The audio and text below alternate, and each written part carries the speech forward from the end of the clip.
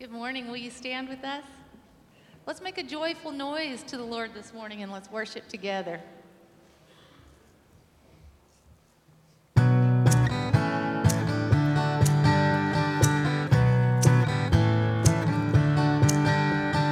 calling me over. You're pulling me close. With love you surround me. You give me hope. Yeah, yeah. You're taking me deeper. You're making me whole. With grace you redeem me, yeah. You restore my soul. Now I'm made new because of you, yeah. You hold my head up. You remind me who I am. You hold my head up. I'm alive in you again. I'm made new. I'm made new. You're making me stronger. You're healing my heart. With your hands you hold me in. You set me apart. Now I'm made new because of you, yeah. You hold my head up.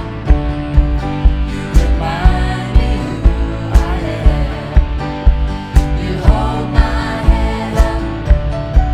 I'm alive in you again. I'm made new. I'm made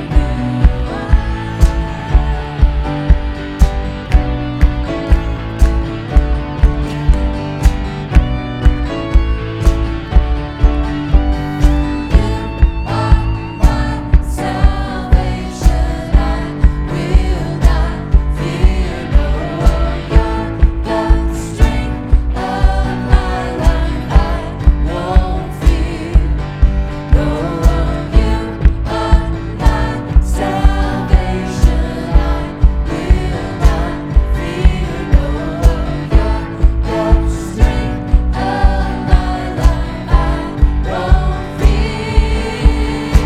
You hold my head up. You remind me who I am. You hold my head up. I'm alive in you again. I'm made new. I'm made new. You hold my head up. You hold my head up.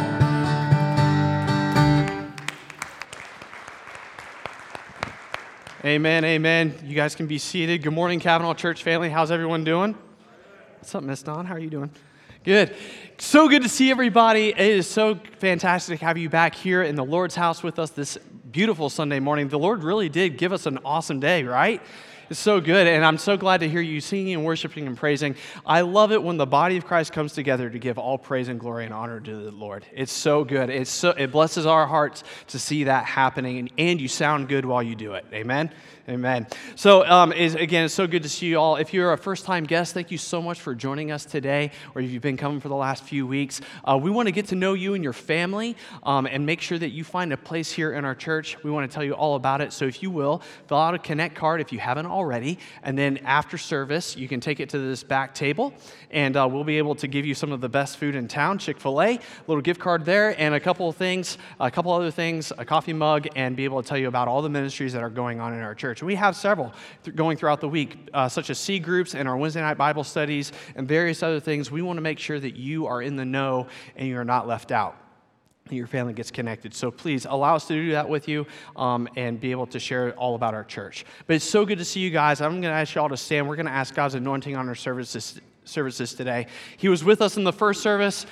truly moving, and God is making the change in the lives of our people for the better, and we truly believe that He's going to do that now in this service. Let's pray. Lord, I'm so thankful for you bringing us back together today, God. I love this place. We love you, and we just know that you're ready for us right now. So, Lord, help our hearts to be attentive. Help us to get all the distractions and put them out of our way, God. Help us to be solely focused on you today. Because, Lord, you've brought an awesome word through Brother Jason. Thank you so much for his time and his study. Lord, just help us be prepared to hear that word and, again, apply it to our lives and make us to be into the people that you want us to be. We love you so much in your name. Amen. Greet those around you, and we'll get started in a couple seconds.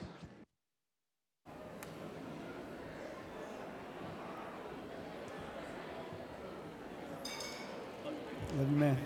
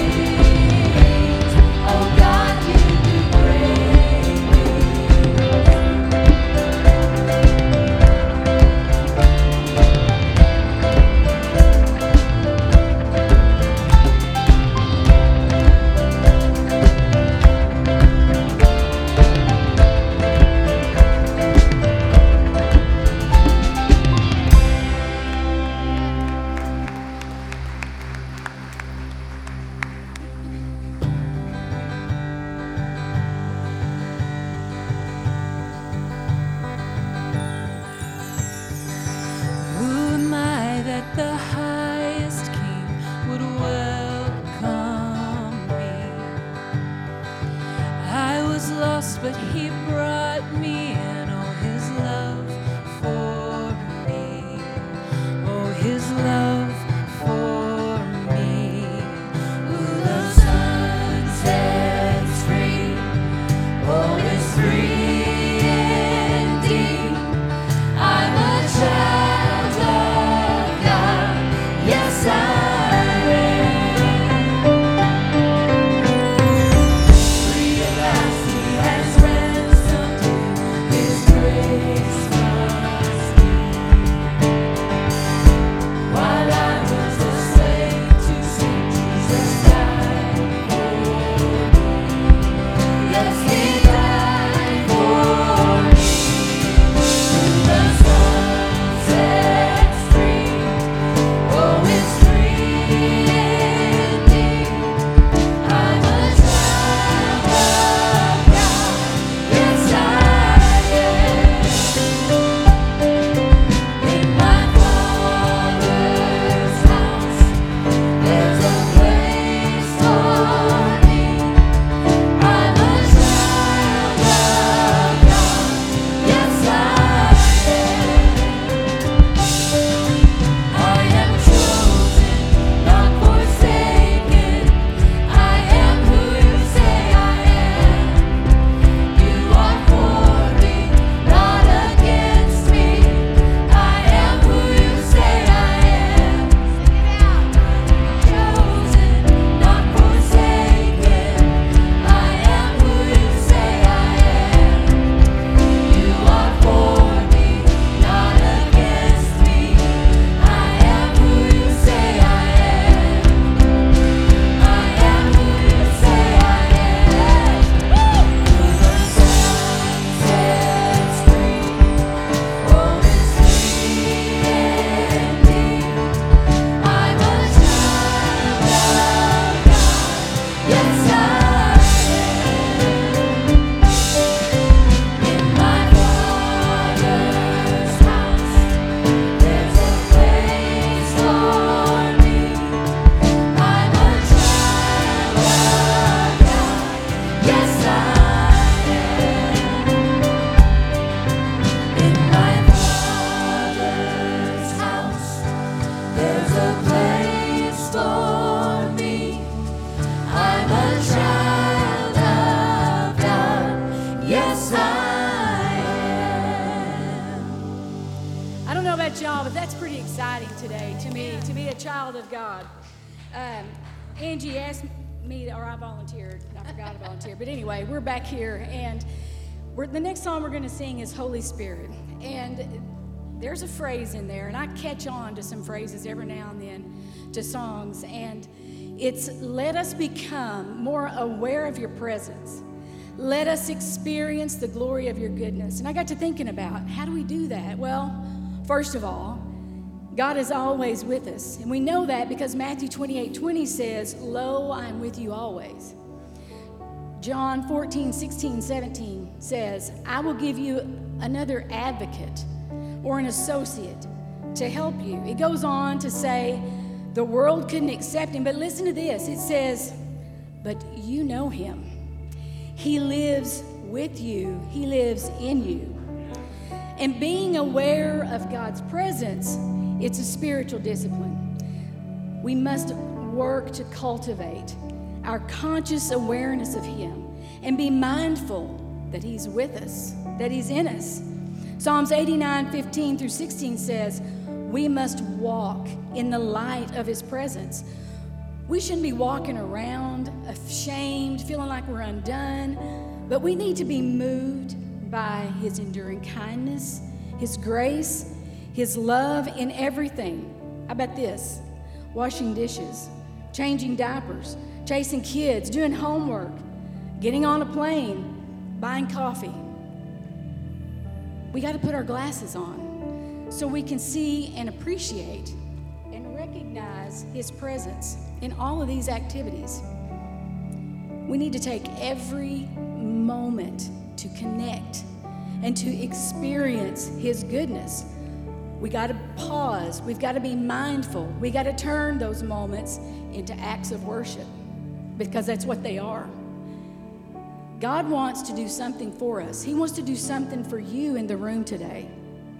You don't have to be afraid. We can trust him because God's trustworthy, right? An encounter or an experience with him can empower us. It can empower you to do what we've been called to do, what he desires for us to do. Being aware of God's presence and expecting and experiencing the glory of his goodness. It can give you boldness, not fear or timidity. It can give you love, patience, and self-control. We need that, right? The more aware we become, the more direction and understanding we can have. Direction, vision for our purpose and use of our gifts. The Holy Spirit can make us uncomfortable. It's going to. But if we're aware, we can ask the Holy Spirit, redirect me. Draw me near to you, God. I want to long for his presence. I want you today, right now, I know we all want you to sing and we want you to enjoy the worship, but maybe there's somebody in here that you don't need to focus on us or what, you need to close your eyes. You need to pause. You need to be still. You need to pay attention. You need to be open. You need to trust God and be aware of how he wants to empower you to find your purpose, discover your gifts, to use and give him the glory. And maybe we all just need to close our eyes and just experience the goodness of his glory.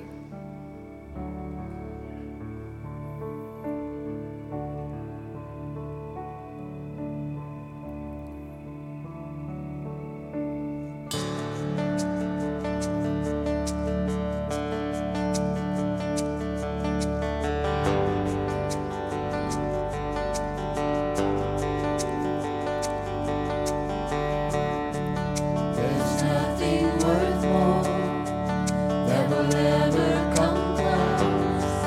Nothing can compare. You're our living hope. Your presence, Lord.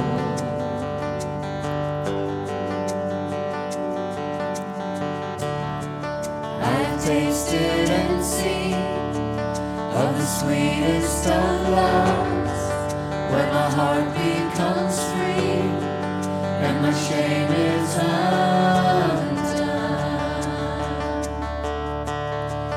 Your presence, Lord.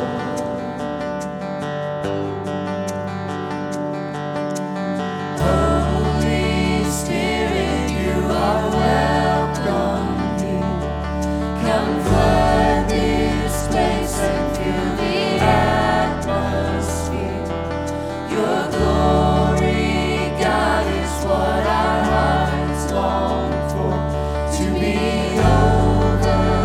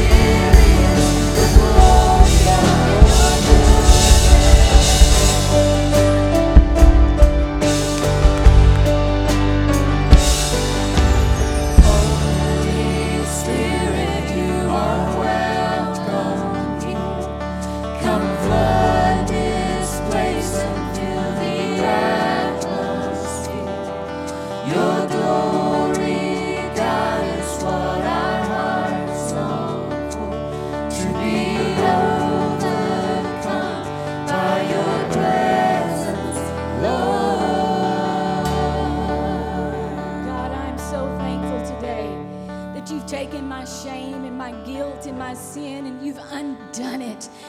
Your son, when he came to the cross and he died, he paid for that. He did that for me. He erased all of my sins. And I know, God, you can do it again. And you will, and you want to, because you can. You're God. But the thing is, we all know if there's somebody here, God, that doesn't know you and can't claim the free gift that you're giving and that you're offering, it's not going to happen. And I pray, God, that today they'll make the decision to do that before it's too late. And for those of us that are already written, have our names written in your book of life, I pray, God, that we could take those mundane moments of life and we can turn them around into worship, into thankfulness, and into gratefulness. Not because of who you are, but because of what you did. And I pray, God, that you would be with Brother Jason and that you would bring a word that we could all hear and we can all take away and we can use to spread your good news about your free gift of salvation. I thank you for your presence in this place, and I thank you for your Holy Spirit that is my associate and my advocate. And God, help me be more aware of you and all that you can do for me. And God, it's in your precious name, it's in Jesus' name I pray these things. Amen.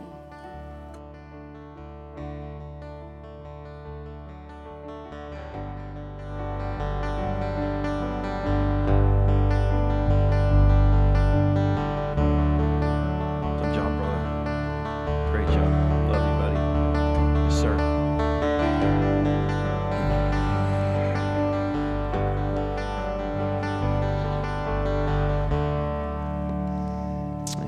Amen. Give them a big hand. They rocked it today, didn't they? Dave, they rocked it for Jesus. Good morning, family. How we doing? Hey, today I've got a word for all my bald brothers in the house, okay?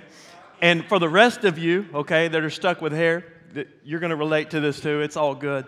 But listen, I wrote a sermon today called Life Lessons That I Learned from a Bald Head, okay? And today's title is Don't Procrastinate. So let me explain what procrastination has to do with a bald head. Because for most of y'all in here that shave it clean like me, you probably still have a little remnant, okay? There's some patches, right? And if you put off dealing with those patches, it can get ugly and it can get messy, okay? Now the rest of y'all, you don't know what I'm talking about, okay? But I would challenge you, go home today, just shave it all off, and then wait a couple of days and you'll see what I'm talking about, okay? So ideally, and Joy tells me, you need to shave your head every day. Keep it looking clean every day, okay? So I would at least shoot for every other day. And if I do that, man, it's a smooth, clean process. You know, you put a little shaving cream on, the razor glides smoothly, hair's gone, no problem. But here's what happens in reality. I put it off. And, you know, life gets busy. And in the morning, there's just no time. There's no time for it. I mean, we got to feed kids. We got baby goats now. We got to bottle feed them. I thought they would be weaned when we bought them for Joy's Valentine's present. They weren't weaned. Okay? So we've thrown that in the morning routine. There's getting ready. I mean, all the things. Feed the chickens, feed the dogs. I mean, it goes on and on and on. Right? And then we're busy. By the time we get home, it's late, and I don't want to mess with this. I'm going to let it go. I'll do it in the morning. And then it's a cycle. So pretty soon, 4 days have passed, and, I mean, it's looking bad, okay? It's a mess. In fact, Joy took a picture the other day of what happens when I go over 4 days. Now, okay, I got to quit. Leave that up there for a second, Miss Sherry. Only if you're 21 years or younger of age can you answer this question. Who knows who that is? Say it. 21 years or Andrew. Cousin Andrew, Alf. Yes, that's Alf. I love Alf. They need to bring that back. That's what I look like. I mean, it's bad. It's bad. So here's the deal. When I finally break down and I shave the head after 4 or 5 days, it's not a smooth process anymore. It's not a clean process. In fact, it requires 2 shavings, 2 sets of shaving cream, sometimes 2 razors. And it doesn't glide. It pulls, and it jerks, and it gouges, and it cuts. So it's an absolute mess. So when I procrastinate, a mess occurs. I spend time more time, more money, because that's more razors, more shaving cream. And it's a mess. So when we put things off, guys, it usually results in a mess. All right? The problems just stack up. They don't get better. Okay? So most of y'all have not related at all to that illustration. So I got one more for you. Now, you can all relate to this, I believe. Are you ready for spring cleaning? Have you started? Okay, who does spring cleaning? Really? Okay. All right, so check this out. Back in the fall, I put a bow target up for the boys. It's a 4x8 sheet of styrofoam, 4 foot by 8 foot, and it's about a foot thick. And so, man, it was perfect. We could shoot our bows. You know, I got a big target, so it's harder to miss. You don't lose your arrows as bad. But after a week, I looked out there and I noticed the target was broken into 2 pieces. I'm like, what happened to my target? It's laying on the ground. So I asked Jude. He said, I ran through it. Wanted to see if I could. So I'm kind of annoyed, but then I'm like, well, that is kind of cool. You know, the kid in me is like, man, I wish I could have seen that. And Zane, I thought, I wish I would have tried that, you know? Pretty awesome. So did I pick up the 2 pieces of the target and throw them away? No. Remember, this is back in the fall. So all fall, they're out there. And guess what happened? Those 2 pieces multiplied. All of a sudden, there's like 12 pieces. And it's on the neighbor's land. And it's worse, on my in-laws' property. 1 piece was 9 foot up in the air in a tree. I have no idea how that got up there. And so finally one day, me and Jude are out there. I'm like, Jude, this is a mess, man. We need to get this cleaned up. And he goes, man, you know that's never going to happen. And that kind of annoyed me. You know, I was like, you little punk. You know, then I'm like, well, is that what he thinks, that I just procrastinate and don't get things done? So I'm like, well, we're going to take care of this right now, mister. Crawl through that fence and get those pieces out of the neighbor's yard. We loaded them up in the back of my truck, threw them away. Finally, the mess was clean. But had I have taken care of it initially, it would have been a lot smoother process. Are y'all with me? Does this ever happen to y'all? I'm sure none of y'all procrastinate, okay? I think if we're honest, there's a little procrastinator in all of us. And we're going to look at a story today in Scripture about a young lady who had a major decision to make in her life. And what she really wanted to do was just put the decision off, to not deal with it and just hope it went away. But that wasn't the case at all. So we're going to look from God's Word today about how to deal with procrastination. Because God has things for us to do, guys. And if we're not careful, we'll just say, I'll do it tomorrow. And tomorrow turns into weeks and months and years, and all of a sudden, we find ourselves not living out, not fulfilling the purpose and the calling that God has placed us here for on this earth for this time in this place. All right, so are you ready? All right, we are going to talk about one of the coolest stories in the Bible, a young lady named Esther. And I'm going to give you just a very brief history lesson. It will not be boring, okay? Guys, I didn't like history in school. I thought it was super boring. But now that I'm older and I think back of things that happened when I was a kid, it's history now, so that's kind of cool to me, you know? And so I like a little bit of history. Joy loves history. I like a little bit. So brief history lesson about how Esther got to be in the position that she's in when we jump into God's Word today. Okay, so we're going to go back to 479 BC. That's a long time ago, right? You would agree with me? And we're going to look at the world's most powerful empire, the Persian Empire. Now, the Persian Empire was divided into 127 provinces, and it was a huge area in the Middle East, vast, and it was powerful. They had overthrown the Babylonian Empire and were now the reigning world power. And if you remember, the Babylonian Empire is who overthrew the Jews because of their disobedience to God, and they took them into their own country. They exiled most of the Jews into bondage. So while the Jews are in bondage, another world power takes over, and it's the Persian Empire. So Xerxes is the king. He is an evil dictator. And in fact, if Xerxes didn't like you, he would just impale you on a sharpened pole. That's what he did, okay? And he could do it because he was the king. He was also very arrogant and very boastful and very proud of his wealth. He had vast amounts of wealth. So one time he decided for 180 days he was going to put all the wealth of his kingdom on display. I mean, guys, he had couches made of gold and silver. He had streets made of marble and pearl. He, at the end of the 180 days, after everyone could see his wealth and brag on him and make him feel good, then, check this out, he had a 7-day banquet. So all of his nobles, all of his officials, all the men, they had a banquet with him. And then all of the wives of those nobles and officials had a banquet with his queen, Vashti. So they were in separate locations. So for 7 days, these men drank. All right, they got drunk. And then the king wanted to display Vashti's beauty. She was a beautiful woman. And so he commanded her to come in wearing her crown and display her beauty in front of all these drunken men. Now, most Bible scholars believe that the only thing he wanted her to wear was her crown. So Vashti was not going to be humiliated. She was not going to be degraded. So she told him, no. Well, this put Xerxes in a quandary because he's the most powerful man in the world. Everybody does what he says, and Vashti just told him no. What's he going to do? So he calls together his nobles, his 7 wisest counselors, okay? And they had a meeting about how to deal with this because if Vashti disobeyed him, what were the rest of the wives in the kingdom going to do? And ladies, they had to keep you under control. Whew, I'm about to get ran out of here now. So let's just, I got a video that kind of shows what this meeting was about, so let's just watch this video.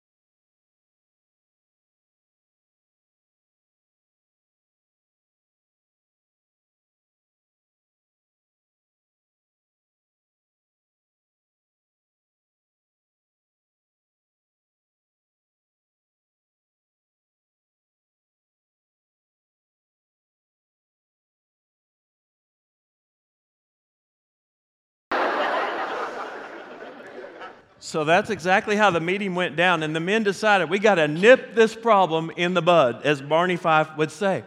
So they said, King, here's what you got to do. You got to get rid of the queen, banish her, and then the rest of the women will take note of this and they'll obey everything that we tell them to do.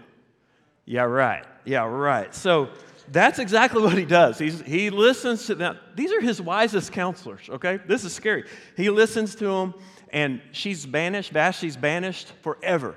So now he has no queen.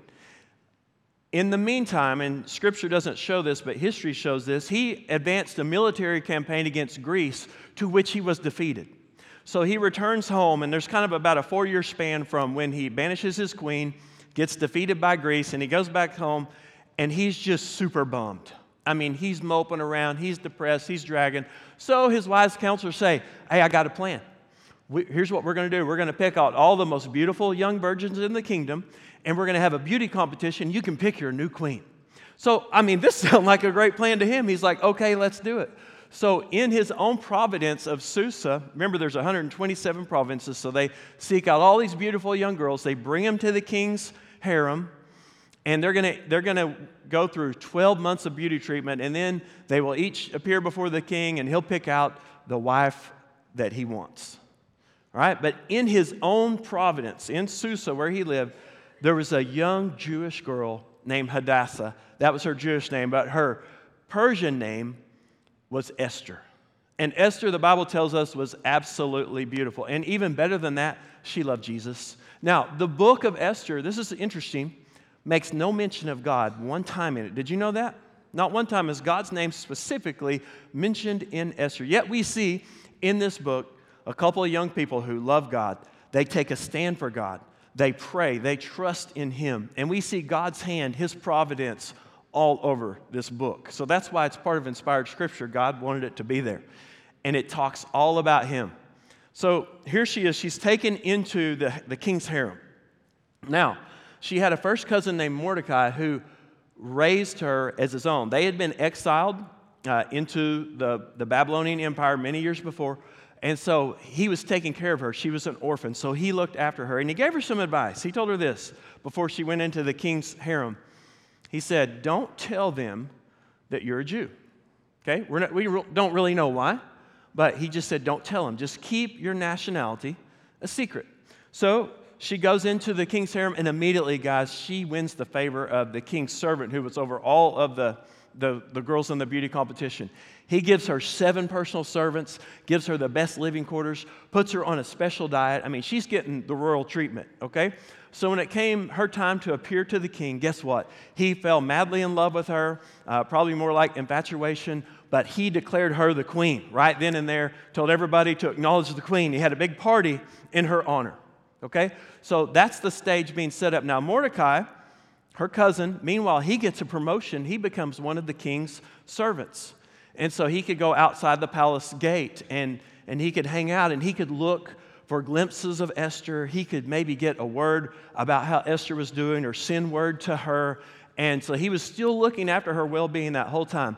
And one day, as he was sitting outside the palace gate, guess what he overheard? A plan to assassinate the king. He sends a word to Esther. She tells the king, these guys were put on trial, and they were found to be guilty. Old King Xerxes had him impaled on a sharpened pole. Remember I said he was no guy to joke around with. He meant business.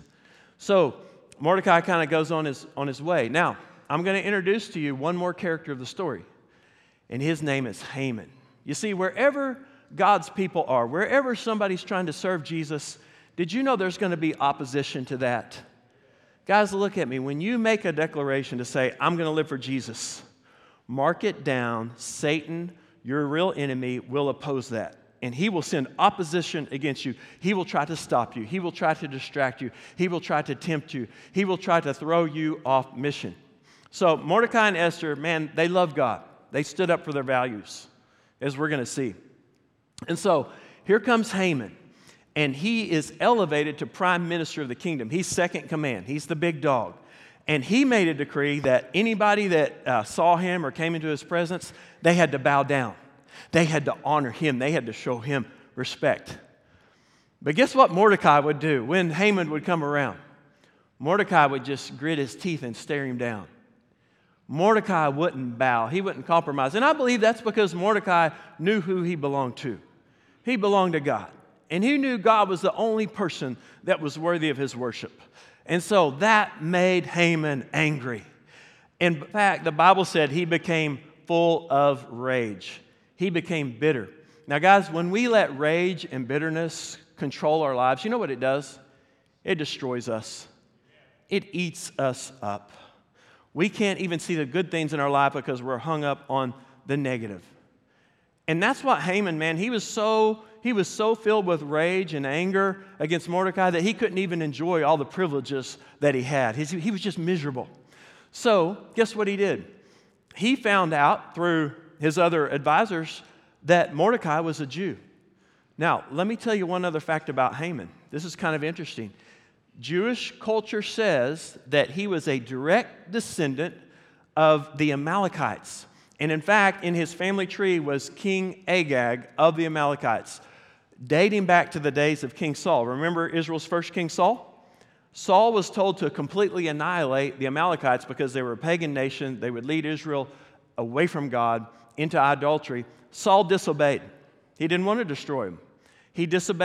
Saul disobeyed God in a lot of areas, and he lost his kingdom. So now you have Haman, who really has bad blood going way back to the days of Saul and his ancestor, King Agag. So when Haman found out that Mordecai was a Jew, not only did he want to kill Mordecai, he said, I'm going to annihilate this entire nation, this entire race throughout the kingdom. So he got his advisors together, and they cast lots or dice. They call it the Purim. And they set a date nearly a year later to destroy the Jews. And he even hired mercenaries to go out, and they were going to be paid to kill the Jews, and then they could take the Jews' property. They could, if you killed a Jew, you could have all their stuff. So he was really enticing people to be a part of his wicked plan. He hadn't even asked the king yet, so guess what? He goes to the king, And he sets the hook really good. He says, hey, king, there's a nation out there. There's a people out there. They don't listen to our laws. They have their own laws, and they oppose you. And, O king, they need to be eradicated. We need to wipe them out because they are a threat to your rule, O king. And I will personally pay for this. And the king said, okay, write the decree. I'll put my seal on it with my royal ring. And what the king seals, what he endorses, cannot be undone. That's exactly what happened. So this letter was sent throughout all the kingdom. When Mordecai heard about it, he was absolutely devastated. And he gets word to Esther because he's so devastated. He gets word to Esther and tells her what's going on. He sends her a copy of the letter. And here's where our scripture kicks in. All right? And Mordecai goes to the queen. He said, I want you to beg the king for mercy. Beg him for mercy. So we're going to start there in Esther 4:8. Mordecai gave Hatak, this is the messenger that's going back and forth from Esther to Mordecai. He gave him a copy of the decree issued in Susa that called for the death of all Jews. He asked Hatak to show it to Esther and explain the situation to her. He also asked him to direct her to go to the king to beg for mercy and plead for her people. Let's pray. God, we love you. Today it is a privilege to be in your house, to celebrate your goodness, to celebrate salvation. But Lord, today, would you speak into our hearts and move in our lives? Because as believers, Lord, we're not called to easy street. We're not called to complacency. Lord, we are placed here right now to accomplish a mission, to give hope to lost people, to live for the truth, Lord, to be your servant. So today, Lord, as I speak on the outside, would your Holy Spirit speak to hearts on the inside and move as only you can. We love you, God, and ask this in Jesus' name. Amen. Amen. All right, are y'all still with me? Do I need to show another Andy Griffith video? Well, I'm not going to, not today.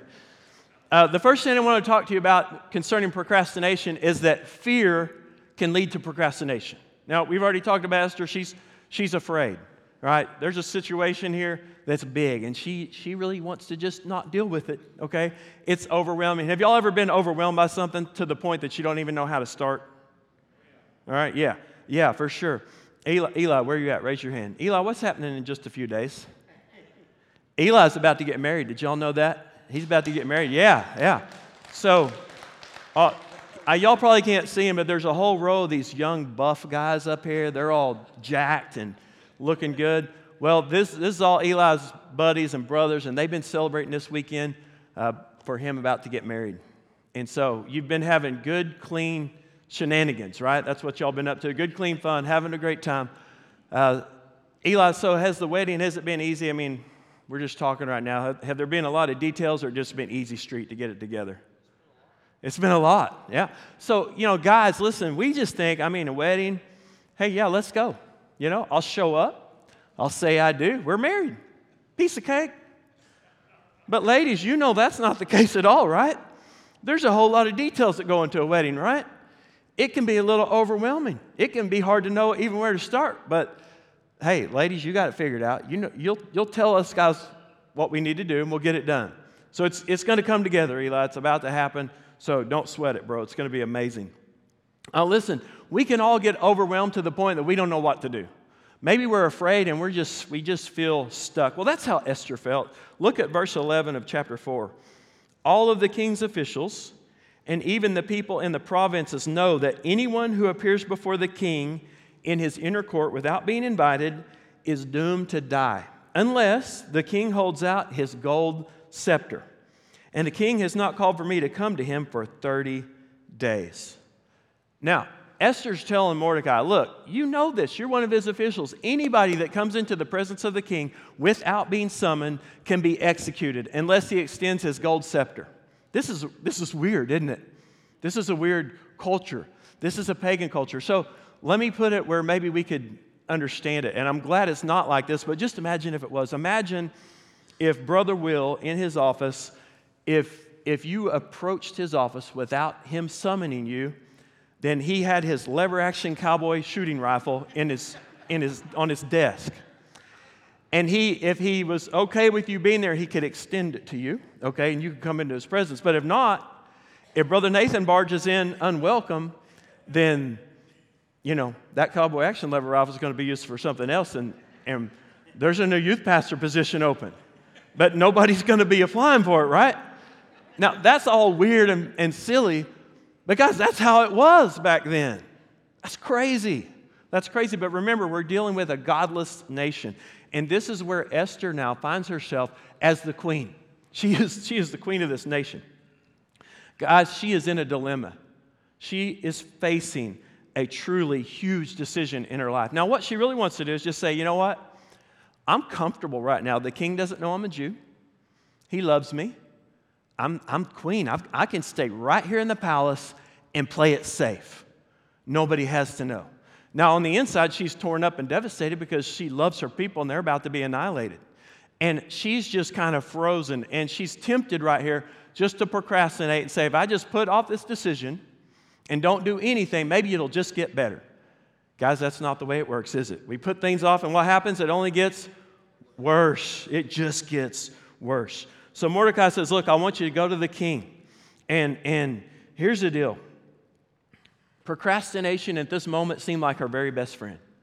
She just wanted to stay right where she was. But the reality is, time was running out for Esther and her peeps. They were on the final countdown before they would be destroyed.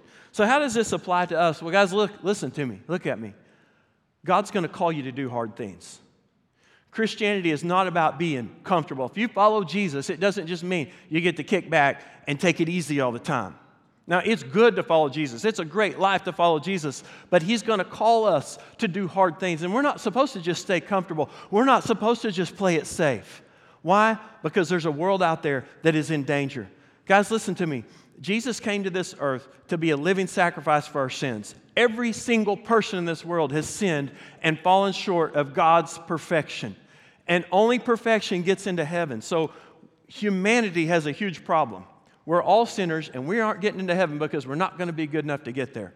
That's why Jesus came, and he endured God's wrath against sin. He made the final, ultimate payment for all of our sins. So when we believe that Jesus endured God's wrath, that he died on the cross, that he was buried in the tomb, and then on the third day that he rose again, when we believe that, when we confess Jesus as our Lord and Savior, our sins are forgiven. We are made new in Jesus. We're a new creation in Christ, and we gain eternal life in heaven, forgiveness of our sins. We wear the righteousness of Jesus Christ like a robe, and that's how we get into heaven. That's the good news. That's what Jesus did for us. So listen, yes, it can be intimidating to share our faith, but guys, people need to know the goodness of God. They need to know the truth, and they need to know the way to eternal life. So we have to be willing to be stretched and to open our mouth and to speak up and to do the hard things. So don't get stuck in the procrastination zone. Live out what God has called you to do. And here's the cool thing. Next thing I want to point out, the truth moved Esther into action. The truth moved her into action. Guys, the truth can move us into action. Let me tell you a story. Y'all know I always have a few stories, right? All right, so this is a cool story. We, as a family, okay, we got a whole bunch of dogs, don't we, Joy? And Joy loves every one of them. They're like her pride and joy, okay? And one of our most beloved dogs, he's our oldest dog now since Tough is gone. Moses is a basset hound. He's 12 years old. Sherry, I think we might have a picture. There he is. See old Mo? We're out in the family land. There's old Moses. He's kind of bringing up the back. Can everybody see him? That's not his best side, but Moses, let me just tell you, Moses is old, and he's got bad hips. And so he hops like a rabbit with his back legs. He just hops. He just hops, but he still wants to go exploring. So the other day we were out, and Jude and a couple buddies were looking for deer sheds. How many of y'all have ever looked for a deer shed? Don't be ashamed. Let me see your hand. Raise them up high.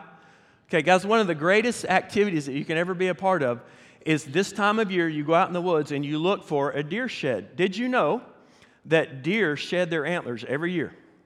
And how many of y'all knew that? Raise your hand if you knew that. Yeah, and they grow back every year. It's amazing. So, Bill, if you find a deer shed, you have found a treasure. It's like a needle in a haystack to find a deer shed. So every year, me and the boys go out, we look for deer sheds, and apparently people use their dogs to find deer sheds. They can apparently smell the sheds, so it helps you. So I'm like, Jude, let's take the dogs. Let's take Moses. Jude's like, I think that's a bad idea, man. I don't know. I'm like, oh, it'll be fine. Let's take Moses. So guys, we're out there looking. This is last Saturday. We're looking for the deer sheds, and we come up to this pond. All right, we come up to this pond. It's not just any pond. This pond is like the scummiest of ponds because it's next to an old landfill, and so all that old stuff in the landfill, and the water runs off from that landfill into this pond. There's no telling what's in it. Radioactive for all I know, but it's got a green film over the whole thing, green film. And I've always said there's no way I would ever get in that water. I told Jude, I said, we're not even going to fish in that pond. I don't even want to be near it. Well, old Mo, he's out there, and for whatever reason, he decides, I'm going to go swimming. Moses plunges into the green, and he begins to swim, and Jude's like, man, he's freaking out. He's like, Dad, he's going to drown. He can't swim. And I'm thinking, yeah, you're probably right, because, he can barely move. He can barely hop along. And so I'm not making this up. This is real. So Moses, he starts swimming, and all of a sudden, he starts giving out. And he starts going underwater, and then you'd see his little nose just come up and break through this green surface. You'd see his nose come up. He was just getting a little breath. He'd go back down. I'm yelling, come on, buddy, come to the bank, come to the bank. He gets disoriented. He starts across the pond. And Jude's like, he's not going to make it. Jude's ripping off his boots and his coat. All of a sudden, the nose doesn't come up. And I see old Mo on his side, and he's swimming in a circle. I dive in. I get the dog by the scruff of his neck. I get him up. Guys, that water's freezing cold. I probably got a brain-eating amoeba, okay? I mean, it's nasty. I get him to the bank. Moses, he gets up. He's kind of shivering. Jude runs over to him, puts his hunting coat around him. He's like, Dad, he's shivering. I'm like, how do you think I feel? I didn't want to jump in that water. But when Jude said he's going to die, I was like, you're right. I got to take action. Listen, guys, Esther did not want to go to the king. She knew she would probably die. The king hadn't even called for her in 30 days. But here's the deal. She was made for this moment. And Mordecai reminded her of that. And here's what he said in verse 14. Don't think for a moment that because you're in the palace, you will escape when all the other Jews are killed. If you keep quiet at a time like this, deliverance and relief for the Jews will arise from some other place. But you and your relatives will die. Who knows if you were made queen for just such a time as this? Listen, Mordecai, he loved his cousin like his own daughter, but yet he was willing to ask her to do something hard because he knew that God's people would be destroyed if she didn't intervene. And even though she was frozen in fear, Mordecai's words of truth moved her into action. And all of a sudden, Esther became a warrior for Jesus. And she said, okay, everybody fast and pray for 3 days, and then I'm going to the king. And if I die, I die. She realized, guys, this is her time. There was no coincidence that she won a beauty competition, that she was made the queen. It was to save her people. It was to be used by God to intervene on his nation. So what does this mean for us? Well, here's some application. You're probably not going to find yourself, being a king or a queen and having to risk your life to save a nation. But here's the deal, guys. We're all called to do something for Jesus. And it's our natural tendency to want to procrastinate in that. But we got to break out of procrastination. We got to get on mission with God. And you know what, when we do, it's empowering. It's empowering. It's energizing. And here's what we can do. When we overcome our fear and we put the truth of God into our lives, we can stare fear in the face. And we can dig our heels in and we can say, God, I'm going to live for you in the power of Jesus' name. And we can let God do great things for us. We're here right now by God's design. Each and every one of you, you have a purpose. You're here because God wanted you to be here, and he's got people for you to reach for his kingdom. You have the ability to give hope to lost people. And here's the cool thing. This is my final observation about procrastination. When we finally take action, you know what God does? He goes before us. That's what he did for Esther. He went before her, okay? She had a big job to do, but God was already working. This is so cool. So y'all know Joy has a gym, And Jesus has been blessing there, and she needs some more room. So a unit came open from where she's renting, and we're expanding the gym, okay? So Joy said, you got to knock down these walls. You got to knock down these walls. Oh, man, I don't have time. I'm busy, you know. Like, we can only work on Saturdays. It's going to take forever. But you know what God did? He gave us a dream team. He gave us a demolition team. You know all those kids we have? Yeah. Yeah, and guess what? Those kids, they have girlfriends, and they help too. And so I had, the first Saturday we started knocking the walls down, I had Kurt Dieter from church here. I told him we were going to eat breakfast, and instead I got him there and gave him a hammer and said, knock down the wall. And then we had Isaac. Yeah, there's our picture. We had Isaac and his girlfriend, Macy. Macy works at the gym for Joy. Macy, is she a good boss? Is she nice? Okay, good. I'm glad to hear that. So we got Macy working. We got Matthew, Kurt. You can see it all, the demo team. Brent came and helped me later that day. It was awesome. So guess what? This whole team, they tore down the walls. And I just bossed everybody around. It was cool. I think we even have a video. Can we roll that video? This will show you. This is our first demo of the day. This is where it starts. Oh. Yeah. Yeah. Oh, she did it.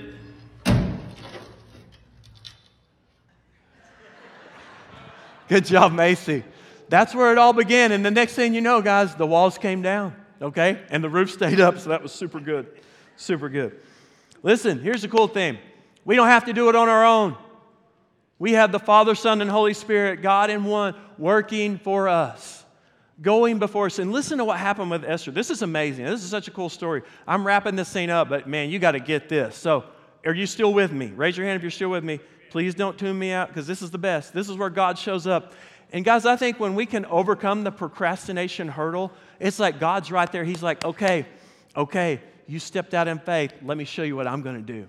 And God shows up here. So, Esther, she went before the king. He extended the golden scepter, and he said, what's your request? She said, I want you and Haman to come to a banquet. So, boy, Haman thinks he's big stuff. The queen invited me to a banquet. They get there, and the king says, well, Esther, what do you want? She said, I want y'all to come back tomorrow for a second banquet. Now, I don't know why she delayed, but during this delay, this 24-hour period, check out what God does, okay?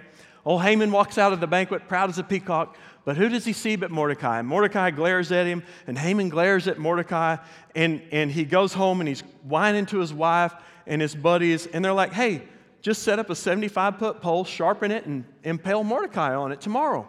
He's like, great idea. That's awesome. So he's going to go to the king the next morning to ask for Mordecai's life. That very night, check this out, the king can't sleep. Any of y'all relate to that? Can't sleep. 3 a.m., why am I awake? Why am I worried about all the stuff I have to do? Well, the old king couldn't sleep, so he brought one of his servants in. He said, hey, read me the book of the history of my kingdom. They're reading through, and they come to the part where Mordecai had intervened in the assassination plot. Remember that? Okay? So he's like, hey, did anybody do anything for Mordecai? And they're like, no, nothing. He's like, wow. So the next morning, here comes old Haman, and he's gonna ask to kill Mordecai. And the king says, hey, Haman, what would you do for somebody you want to honor? And Haman's like, oh, he wants to honor me. He said, well, I would give him the king's robe, and I'd put him on the king's horse, and I'd say, long live this guy. He's the best, and parade him through the streets. And the king said, good, I want you to get Mordecai, do that very thing for him. Haman's devastated. He's like, oh. So he has to do it. He leaves after he leads him through the streets on the king's horse, proclaiming his greatness throughout the kingdom. He goes home, and he's devastated. And his wife's like, look, you're in trouble. You're in trouble now. The writing's on the wall. You're not going to overthrow God's people. So right at that moment, the king's servants grab Haman, and they whisk him away to the banquet, the second banquet. And there the queen reveals Haman's plot to destroy the Jews. So you know what the king did? He was furious. He took Haman, and he had him impaled on the very pole that Haman had built to kill Mordecai. So just like that, Esther and Mordecai and the Jews' enemy is overthrown because God showed up. You see, God was already working. None of this was circumstance or coincidence. This was the providence of God. This is God moving on behalf of his people. So Mordecai gets promoted to Haman's place, and then Esther goes to the king one more time. He extends the golden scepter, and she says, can you reverse your decree about the Jews being destroyed? Well, it couldn't be reversed. However, the king said, you can issue a decree that everybody can fight for the Jews. So that's what happened, and most people actually did fight for the Jews, and some people even converted to become Jews, and the Jews defeated their enemies, and Mordecai and Esther declared a festival of the Lord called the Festival of the Purim, or the casting of the lot. So the Jews celebrated that every year to remember God's deliverance for their people. God went before Esther. Isn't that amazing? So here's the deal. When God tells you to do something, just do it. Just do it. If it's in line with His Word, make sure it's not you, okay? Make sure it's the Holy Spirit. If it lines up with God's Word, then just do it. Be courageous because God is already preparing the way. You can trust God. Say yes to Him, and then just leave the results to Him. Just like He did for Esther, He'll do for you.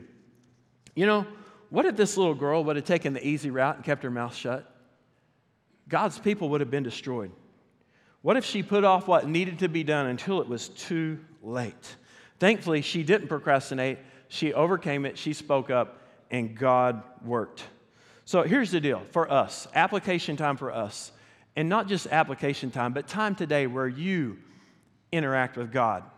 All right? And we're going to have an invitation. And what I want you to do right now is just go ahead and stand up as our musicians come and get ready. And if you'll just bow your head, but don't tune me out, please listen. I want to ask you some questions this morning. What decision have you been putting off that you know you need to make?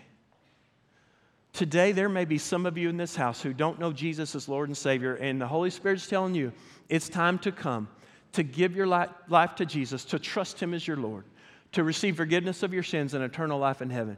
That's the most important decision you'll ever make, but it's not automatic. Salvation's not automatic. You have to admit your sin, believe in Jesus, and confess Him as your Lord. Today, I'm going to ask you after I come to the altar and pray and ask Jesus to be your Savior. But for you guys that have already done that, I have a question for you. What's God calling you to do that you've been putting off? What gift has He given you that you're not using? Maybe today there's believers in this room and you have some sin in your life that you know you need to deal with, that you know you need to get rid of. And today is the day to come and repent and confess that to Jesus. That's between you and Him. We'll not embarrass you. We're not going to call out your sin. The Holy Spirit will do that for you. Maybe there's something you need to turn away from because you know it's harmful and destructive. For other believers in the room, I bet you know somebody that doesn't know Jesus. And I bet the Holy Spirit's been dealing with you about speaking up and sharing Jesus with them, sharing hope with them. Today, maybe you just need to come and say, Lord, give me the courage to speak up and step out and share hope with a lost world that's desperately needing you. Heavenly Father, God, would you just move right now? Lord, today is not a day for procrastination. Today is a day for action, a day that you have appointed, and you put us here for just such a time as this, to know you as Lord, to repent of our sins, to use our gifts for you, and to speak up and share Jesus with lost people. God, move us to action today. Help us to come forward and commit to go out, to be obedient to what you've called us to do. We love you, God. We ask this in Jesus' name. Amen. Guys, the altars are open. If you need to come and pray, this is between you and Jesus. Just step out right now and take care of business with Him. He's waiting for you. There's nothing worth more that will ever come close. Nothing can compare. You're our living hope. Your presence, Lord.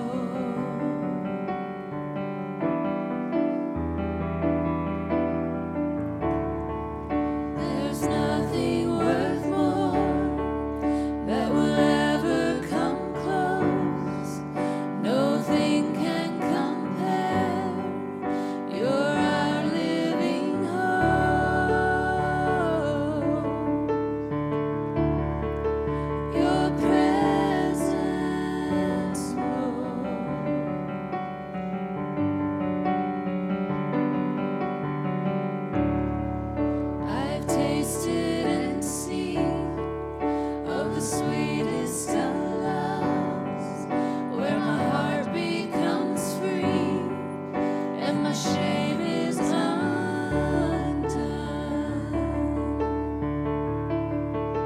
Your presence, Lord.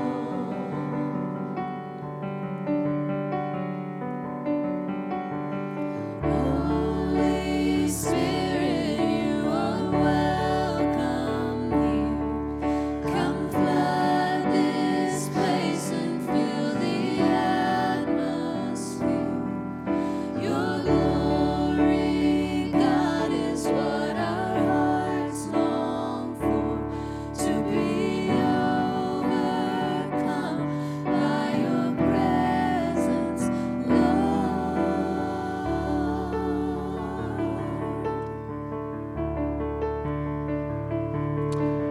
God, you're so good.